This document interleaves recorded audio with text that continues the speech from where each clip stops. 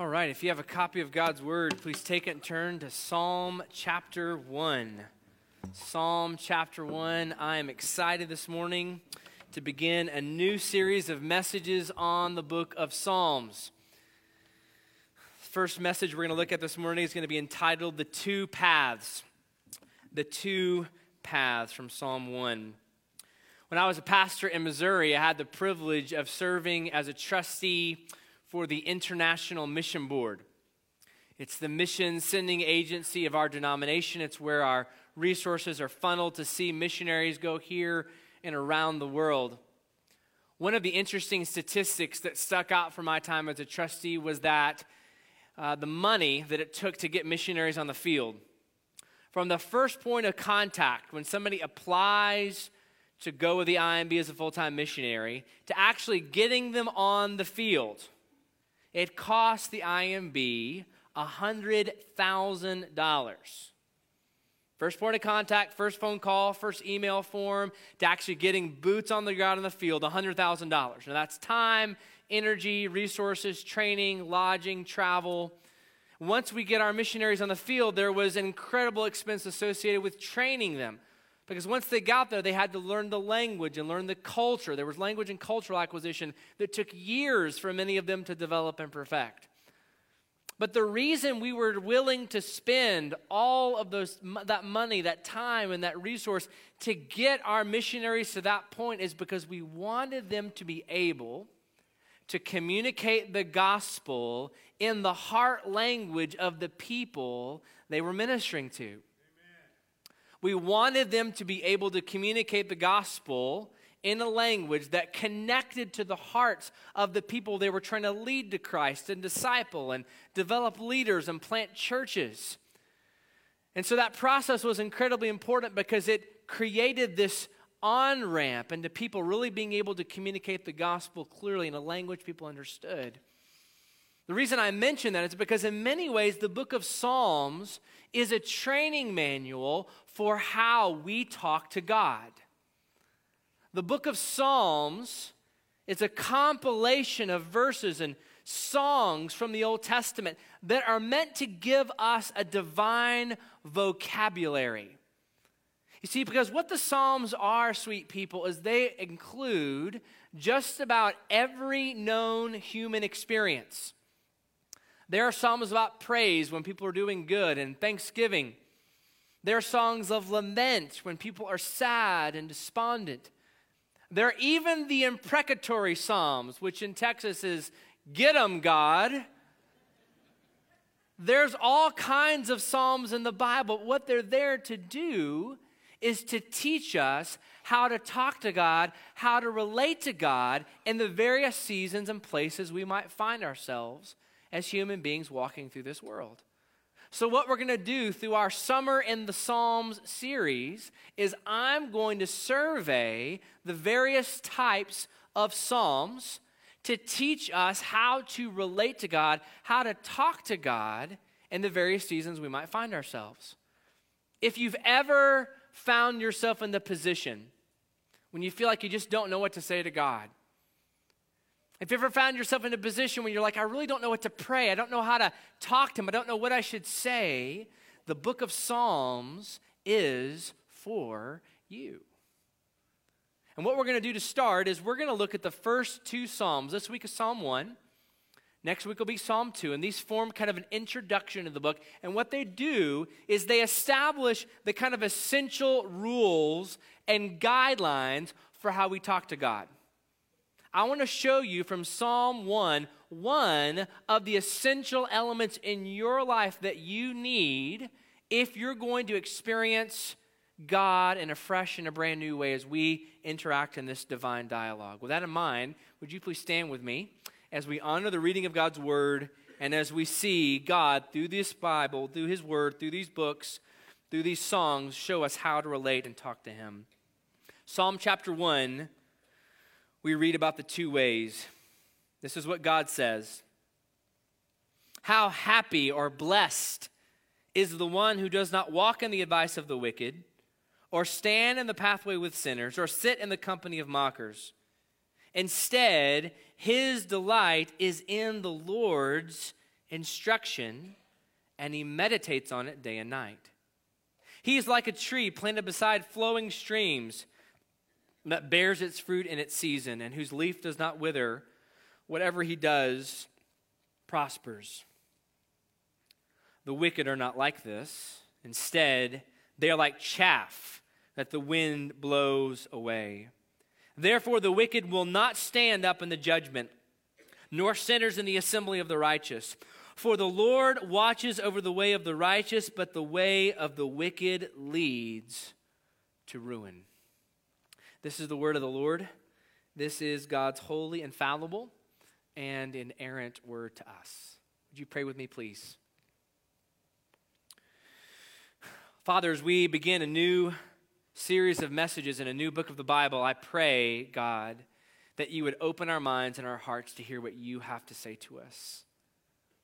God, I know even in the summer we have a lot going on, a lot of things that can distract us, but I pray that you would remove distraction and you would fix our minds and our hearts on you and what you have to say to us today. As you speak to us, Father, help us not just to be hearers of your word, but doers. In Jesus' name I pray. Amen. You can be seated. I want to start by just giving a little bit of an overview of the blessed life. The blessed life. This verse says, how happy is the one who does not walk in the advice of the wicked. Now, most of your translations will say blessed, and that's probably a better word because this idea of blessing doesn't mean just feelings. It doesn't mean just a set of circumstances. It speaks to a position someone's in. It speaks to a position that drives a perspective that we're to have. In the context of the greater narrative of the Bible, this blessing that Psalm 1 mentions is the blessing of knowing God. It's the blessing of receiving favor and kindness that allows us to be in intimate relationship with God. If you remember back to the garden when Adam and Eve were there and they were first created before sin entered the world, the Bible says they walked with God in the cool of the day. There was a sense in which our original design as human beings was for us to be in this close, personal, intimate friendship, relationship with God as his child, as his son, as his daughter. Jesus talked about the blessed life in the New Testament. In Matthew 5, as he began the Sermon on the Mount, he said things like, "Blessed are the pure in heart, for they will see God. Blessed are those that mourn, for they will be comforted." The blessing the psalmist speaks of then is this life lived in the presence of God. It's a life lived with a hope and a joy that's connected to the promises God has made to us. And what we're meant to see right from the beginning of the book of Psalms is Psalm 1 stands as an introduction to this book because it's wanting us to recognize that what he's going to show us, what he's going to reveal to us actually shows us how we can experience this blessing in a profound way. How can you and I, as followers of Christ, as broken sinners saved by grace, walk in this blessedness that you and I have been given? What I want to suggest this morning to you is 3 quick things that you and I need in our lives, 3 steps that we've got to take if we're going to live in light of this blessedness that God promises us. The first is this: we must, if we're going to live in this blessedness, reject the wrong path. The first step is we must reject the wrong path. This passage talks about 2 paths, 2 ways, 2 roads that we can take. Verse 1, he lists the characteristics of the wrong path. Look back at it with me in your Bibles. It says, how happy is the one who does not walk in the advice of the wicked, or stand in the way or the pathway of sinners, or sit in the company of mockers. This verse acknowledges that there is a way that leads and is driven by sin and sinful desires, an evil opposition to God and his ways. We know that this sin entered the world shortly after Adam and Eve were created when they rebelled against God, and it's a sickness that all of us have inherited. All of us have inherited this desire for self rather than our Creator.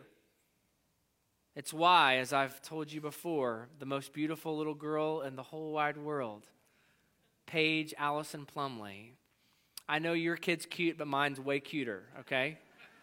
It's why, even as a 3-year-old, she will look at me and manipulate her daddy. Where did she learn how to do that? Did her mama teach her? No. Did her brothers teach her? Maybe. But what's more reality is that she learned that because she came fully equipped with a desire for herself. We all have been given that desire. And what Psalm 1 outlines is that there's a progression that sin takes us down. Did you notice the progression here? He talked about first walking in the advice of the wicked. This is a picture of listening to sinful counsel, listening to the wisdom of the world and following this wisdom that self is most important, that what you really need to do is follow your heart and do what feels good to you. When we follow that advice, notice secondly, it leads to standing in the pathway with sinners. You see, the advice and the counsel that we buy into shows up in how we live our lives. It begins to change our behavior, and it ultimately leads to, notice the third step, we sit in the company of mockers. I was sobering this week to prepare for this message and read. A lot of commentators see this mocker, or some of your translations might say scoffer, as the most dangerous type of sin because it's a hardening of the heart that leads to a laughing, a total rejection of the truth. It's somebody who scoffs about the grace of God. Somebody who looks with an unapproving kind of glance at the truths of the Scriptures and finds them backwards or antiquated. And what he's saying is if we follow the path of sin, if we follow the path of serving ourselves, it eventually leads us to hardenings of our hearts, to a hardening of our heart to the point that we see God's truth as backwards or antiquated. We see this all over our culture.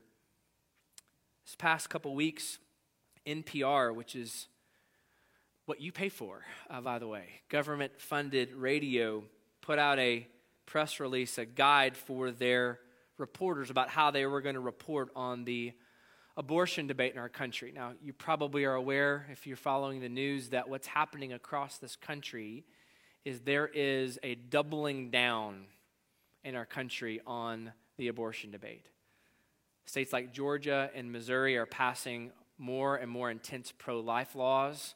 States like New York and Illinois are passing more radical abortion laws. And so NPR is putting out guidance for how they want their reporters to talk about it. And I want you to listen to what they said. They said the term unborn implies that there is a baby inside a pregnant woman, not a fetus. Babies are not babies until they are born. They're fetuses. Now, I could spend like a whole hour just talking about that sentence and what's wrong with that, but let me just say this. When you walk up to a pregnant woman, you don't ask her about her fetus. Right? Oh, how's your fetus doing? Are you having a boy fetus or a girl fetus? Now, it's laughable, right? It's insane is a word that I would use. Moral insanity to say that a baby's not a baby until it's born. But I'm telling you, what's happening in our culture is this hardening, this scoffing of the truth is leading to moral insanity. It's leading to people rejecting the truth, seeing the clear truth of that's a baby. You call it a baby. What's wrong with you? Why are they doing that? Because there's a hardening. There's a, you Christians, you believe that life starts at conception. Well, of course it does. It's life that God has begun in the womb. And so part of what we have to recognize when we look at this pathway of sinners is while it's sometimes easy to see that in our culture, It's very easy sometimes to identify that in the world around us. It's much harder sometimes to see that at work in our own lives. Because what the psalmist is warning us of from the beginning is that there is a way, there's a path that leads to hardening in your life. Even as a Christian, that can happen. That can lead, especially in the area of habitual sin, if you're giving yourself to something over and over again, there's a way that you can desensitize yourself to the truth, to the seriousness of our sin. And so what the psalmist wants us to recognize as we think about how we relate to God and how we have this divine dialogue and how the Psalms help us to do that, he wants to raise the alert. He wants us to see very clearly the seriousness of our sin. It's dangerous. It's incredibly deceptive. And what's most dangerous about it is that it doesn't just stay isolated. It moves us to hardening our hearts against the truth. And so my question for you as we apply this principle to our lives is, do you see sin as that dangerous in your life today? Do you see the sin in your life that maybe you've made excuses for? Maybe that you've just resigned yourself that it's just something you have to live with. Have you quit fighting against the sin that's God's clearly revealed in your life? Psalm 1 is a sobering reminder that there's a way that we must reject if we're going to be in divine dialogue with our Savior, and it is the way that leads to this hardening in the life of sin. But the second step that this passage reveals is not just rejecting the wrong path, it is also embracing the right path. Because while the psalmist tells us about the wrong path and where it leads, he also tells us about what the right path actually is. Look at verse 2 and what it's characterized by. The blessed person is instead, his delight is in the Lord's instruction, and he meditates on it day and night. That phrase, the Lord's instruction, it's probably initially referring to the Old Testament law, the first 5 books of the Bible. But as a principle, as we read it in the grander scale and the picture of the Bible, it applies to your entire Bible. This idea of an inspired, God-given word. He's saying that the blessed path is characterized by someone who delights in the Word of God. When I think about delight, I think about my kids. It's the difference between my children obeying me because I'm their parent, or my children obeying me because they really think I'm right. A couple weeks ago, we've started to enact some new eating habits in the Plumley household. I don't know if you guys have boys in your house, but I don't know how you feed boys. They're going to put us in the poorhouse trying to feed a 9 and a 6-year-old. I never thought those people that little could eat that much, but it's happening. And so we've made some changes. And that has been met with whining and complaining. Any parents out there like whining? I want to ask some of you that have teenagers if it gets better, but I'm looking at you and I don't think it does. I think the whining is kind of a ubiquitous thing for parenting. But you know what happened? After about 10 or 12 days, they began to notice some benefits to what we're asking them to do. And it actually has become easier because they're now obeying not just because we're telling them to, I'm your parent, do what I say, to where they actually begin to realize this is actually good for me.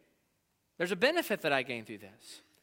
What the word delight means is that we don't just see God's word as right, and he's God, and we have to do what he says because he's God, but that we also see his word as good for us. Amen. And if I can just appeal to parents in the room for a moment, our great challenge as moms and dads in 2019 is to help our children to see authority in general, but specifically God's authority as not just right, but as good. This is good for you. This will protect you. When you follow God's word, there's a delight, there's a joy that enters your life. Right. parents, we have to frame God's word not just in terms of correctness, but in terms of goodness and beauty. But he says, the one who delights in the word of God, notice what he says in the rest of verse 2, meditates on it day and night. And this doesn't mean that you walk around at work like this with your Bible.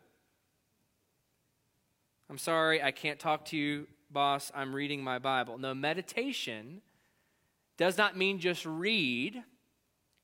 It means to take and deeply reflect on the word. That word meditate literally means to growl. Now, I got to be honest, when I was preparing for this message, I said, growl? What is it? Why does meditate mean growl? And what you look at, if you look more deeply, is it's the picture of a dog gnawing on a bone, chewing it, marinating on it. So I had a dog growing up, and every once in a while she would get a bone. And it used to fascinate me that she would take that bone to a corner of the yard, and for hours, right? Hours she would gnaw on that thing. And it's like, what is she doing? What she was doing was trying to get every square inch of flavor off that bone, right? And that's what the picture here of meditation in the word looks like for us. We're to take God's word, we're to memorize it, we're to put it in our minds and our hearts, and we're to marinate, we're to chew on it, we're to think on it. See, because while you can't walk around like this at work, what you can do is recite scripture to yourself in your mind and your heart. Meditation of the word means that we're regularly dwelling on, reflecting on, thinking on the word of God very deeply. When I do this, when I meditate on God's word, look at the result in verse 3. Look at the picture here. He is like a tree planted beside flowing streams that bear its fruit in its season, and whose leaf does not wither. Whatever he does prospers. Now, many commentators believe that Psalm 1 was actually one of the last Psalms to be written, and it was written as a way of introducing the whole book of Psalms. Many believe that this psalm was written while the children of Judah, the nation of Judah, was in exile in Babylon. See, because while they were in Babylon, one of the things the Babylonians had perfected was this irrigation system. They had dug out canals that went all throughout their country. They planted these beautiful rows of trees. This picture of a tree is the person. The water is the word of God. But we need to understand the language here is not some random tree in the desert. It's a tree that's planted strategically and purposefully for care and for life. It's the picture of somebody whose roots, because of their meditation on the word, are going down deep into God's life-giving source of strength and mercy. When we meditate, when we think deeply on God's word, what begins to happen is the tree of our life, our behavior, our lives begin to change. Remember what we've talked about in the past. There's a connection in every human being between their head, their heart, and their hands. Romans 12 says, be renewed by the transforming of your mind. Let your mind be renewed, and therefore your life be transformed. There's a transformation that the Word of God does. When I meditate on it in my mind, its effect in my life is that it changes my desires. It changes what I want and what I appetize, what I long for. And over time, when my desires change, my hands change, my behavior changes. That's the picture from Psalm 2 to Psalm 3. When we let God's word deeply penetrate into our minds and into our hearts, it changes us. What this means, very simply, sweet people, is this. The blessed life is the word immersed life.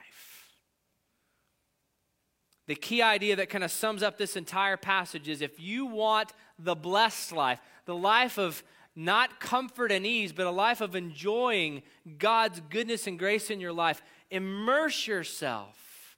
Saturate your mind and your heart with the Word of God. Let me flip that around. If you are trying to enjoy God's goodness apart from God's word, you will fail. The word of God, your Bible that sits open in your lap or open on your phone, is absolutely essential for an intimate experience and relationship with God. I've told you guys before that the first year of marriage in the Plumley household was pretty tough. It was a tough first year for us as a couple. Shelley's on vacation, so I can talk a little bit more intently about it. No, I get approval before anything I share about our family. And one of the reasons it was a tough first year is because I'm a bonehead. There's a theological word for you, bonehead. I would do things that would hurt my wife's feelings. She would tell me that I'd hurt her feelings, and I would totally misunderstand what she was trying to tell me. Because while she was telling me how she felt, she would use words like never or always. You know those superlative words that we throw around sometimes? And I initially in life wanted to be a lawyer. And so when we get into those conversations, the lawyer in me would kind of come out. And I would say, well, you said never, but technically like a week ago, I didn't actually do that. Anybody that's experienced a marriage knows that this was a classic rookie mistake, right? Because what I was doing is I was trying to lawyer my wife instead of empathize with my wife. And I had to learn that when I hurt her, when I was being a bonehead, I needed to first listen to her and understand what I had done before not that facts aren't important, we can talk about those, but the first thing I needed to do was to empathize with her and understand where she was coming from. Now, after we figured that out, it was like the clouds parted. Rainbows emerged, birds began to sing, the sun began to shine. It was like this new phase in our relationship because we'd learned how to communicate better. I had learned how to communicate with my wife. We didn't write these principles down, but it was as if we'd come to kind of this agreed upon set of principles for how we talk to each other, how we related to each other, how she gave me constructive criticism, which is sometimes hard for guys to hear. We learn how to do that. Now, I would submit to you, if I quit using that kind of set of principles, we would go back to having serious problems. We would not thrive as a couple. Now, here's what I want you to see. God's word is like those principles for your relationship with God. You cannot function without the word of God in your relationship with God. It gives you the principles, it gives you the vocabulary, it gives you the way that you relate to God and he relates to you. So often I think we think about the Bible just in a one-way terms in communication. We often think about it, well, I read the Bible and God speaks to me through the Bible. But understand that one of the ways meditating on the scriptures will change your life is if you learn to pray scripture back to God. You ever tried to pray and you found yourself with your mind kind of wandering? You ever tried to pray and you're like, I'm having a hard time staying focused here. I've got 50,000 things I'm thinking about. One of the advantages to the book of Psalms is you make these words your words as you pray to God. When you pray scripture back to God, one of the reasons that's incredibly powerful is it connects you to the heart of God. You're declaring things back to him that he said to you. Well, is there any precedent for that in the Bible? Think about how many times people reminded God of promises he'd made to them. If you've been reading through the Bible with us, you know we've been reading through the first 5 books of the Bible. We've made our way to Deuteronomy. How many times has Moses staved off destruction of the children of Israel by saying, but God, you promised that you were going to do this. Now think about this with me for a second. Do you think God forgot? Oh, I forgot that I made that promise to you, Moses. Let me go back. No, we have an all-knowing, all-powerful God. He didn't forget anything. So what's Moses doing? Moses is using the word of God to communicate to God, to talk to God, to relate to God. When you and I take God's word and make that a part of our prayer life, Make that a part of what we meditate on and think on as we talk to our Creator. It changes the dynamics of our relationship. It focuses our heart on what God's heart is about. It focuses us in a powerful way. And I believe when that happens, we experience God's intimacy and closeness in unparalleled kind of fashion. So let me ask you this question. Application time. Do you see the Bible in your life as essential for your relationship with God? Do you see your Bible not as something you just grab on your way to church on Sundays? Not as something you just pull out when you're in a crisis, but do you see your Bible as important as the food you eat every single day? Unless some of you are fasting or doing some kind of crazy diet, most of you today are going to eat something. In fact, probably very few of us go very many days without eating something. You would not go a whole day without eating food. But what I want you to know for the believer is that the Word of God is just as vital. It's more important for your soul than food is to your body. Amen. So we're almost halfway through the year, and can you believe that? It's like June. Where did the first 5 months of this year go? And early on in the year, I challenged you to try to read through the Bible this year. How you doing with that? How's that going? I know we're in Deuteronomy now. Some of you are struggling, or we're in Joel now, and so we're having maybe some challenges. Again, please remember, if you need help understanding what you're reading, I'm here to help you. Some of you have emailed me questions. Do not hesitate to do that. If you've fallen off the horse, get back on it. Well, I'm going to have to catch up on 2 months of reading. Don't do that. Don't try to catch up. Start right where we are today and get back in God's Word. If you need a reading guide, if you're new to our church and you'd like to read through the Bible with us this year, we'd love for you to do that. But what Psalm makes clear is that if we're going to have a dialogue with our Creator, if we're going to interact and fellowship with Him in an intimate way, we cannot do it apart from our Bibles. Amen. But in case we're not getting that, this passage ends in the third point of my message with the results of the wrong path. If we're going to live the blessed life God has given us, we don't just reject the wrong and embrace the right. We have to see where the wrong path leads us. Look at verses 4 through 6. The wicked are not like this. Instead, they are like chaff that the wind blows away. Therefore, the wicked will not stand up in the judgment, nor sinners in the assembly of the righteous.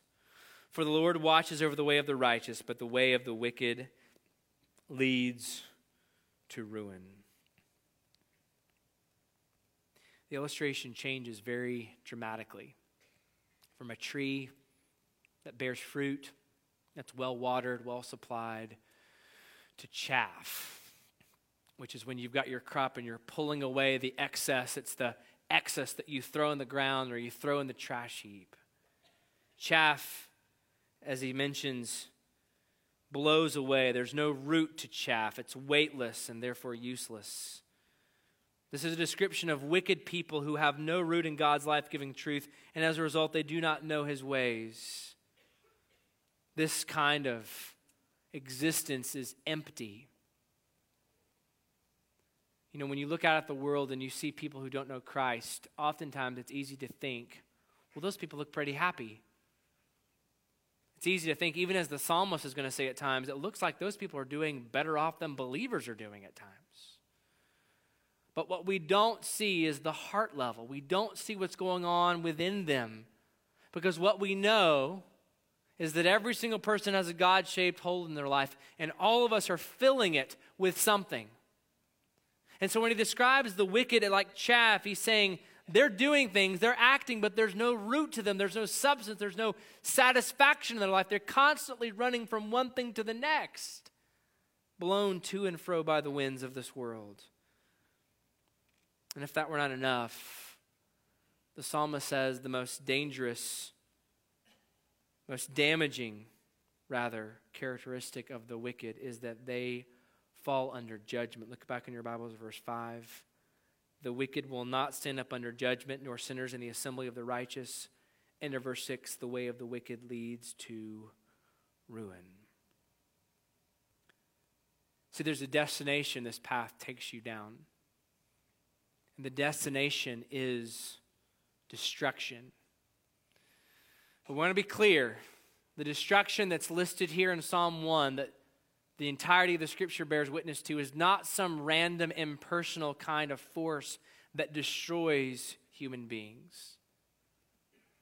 What this passage alludes to is that the destruction they will fall under is the wrath of a holy and a just God. God's wrath, his white-hot anger, is poured out on sin. One of the plays that the Bible talks about this is in Joel. If you've been reading through the Bible with us, you've made your way to Joel. Joel talks about a day of the Lord that's coming. This day of the Lord is not just a single day. It's code for an event, a series of events that's going to take place. Listen to some of the things that Joel said this past week about the day of the Lord and the coming destruction. Woe because of that day, for the day of the Lord is near and will come as devastation from the Almighty. Joel 2, verses 1 through 2. Blow the horn in Zion, sound the alarm on my holy mountain. Let all residents of the land tremble, for the day of the Lord is coming. In fact, it is near. A day of darkness and gloom, a day of clouds and total darkness, like the dawn spreading over the mountains. A great and strong people appear, such as never existed in ages past and will never again in all the generations to come. What these verses tell us is there's a day coming when God, the judge of all the earth, is going to separate the sheep from the goats. He's going to separate the crop from the chaff, and he will judge every single person who's ever lived. And what the Bible tells us here is that there is a path that leads to God's judgment, his just punishment of the wicked. And you say, well, that doesn't seem very loving. Remember, God is love, but love always commits you in two directions. Love commits you to support and protect something, but it also commits you to oppose something. I love my wife. I would try to stop anyone trying to hurt her. God loves holiness and purity. He loves his Son. And anyone who rejects those things, he opposes. Don't forget that yes, God is loving, but he is just and wrathful towards our sin. The reason the wrath of God doesn't make sense to us as Americans living in 2019, the reason oftentimes it doesn't seem that the punishment fits the crime is because we don't understand the gravity of our sin. We don't fully comprehend what our sin looks like to God. The reason God will punish sin in an everlasting, unending hell is because that's exactly what sin deserves. The question that the psalmist therefore puts in front of us as we begin this journey through the book of Psalms is simply this: which path are you on? Which path are you on? Jesus talked about these two roads as well in the Gospels. He talked about a broad road that leads to destruction, and he talks about a narrow road that leads to life. The reality is, there are only two options before God. There's the path of the wickedness, there's the path of righteousness. Oh, I know our culture wants to tell us that there are many ways to God. There are a lot of different options. You just have to pick your own. It doesn't matter what you believe as long as you believe something that's garbage, that's baloney. It's not true. Because it doesn't matter what you believe if your problem has not been addressed. Muhammad, Buddha, the secular prevailing worldview that worships self today, none of those things can save you. Because none of those people have died for you. None of those people have taken your sin and the punishment that you should have been given. There's only one person that's done that, and his name is Jesus Christ. Amen. See, the problem with every other way is that it cannot address your sin problem. The problem with every other world religion is it doesn't matter how hard you try. It doesn't matter how much you adhere yourself to those principles. Unless you are changed from the inside out, you cannot be saved. 2 + 2 is 4.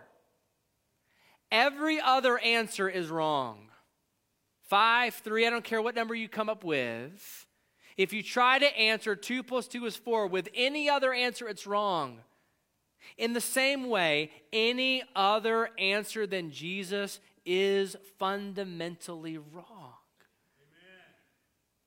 So here's what I want you to know, and this is really important that you listen very carefully.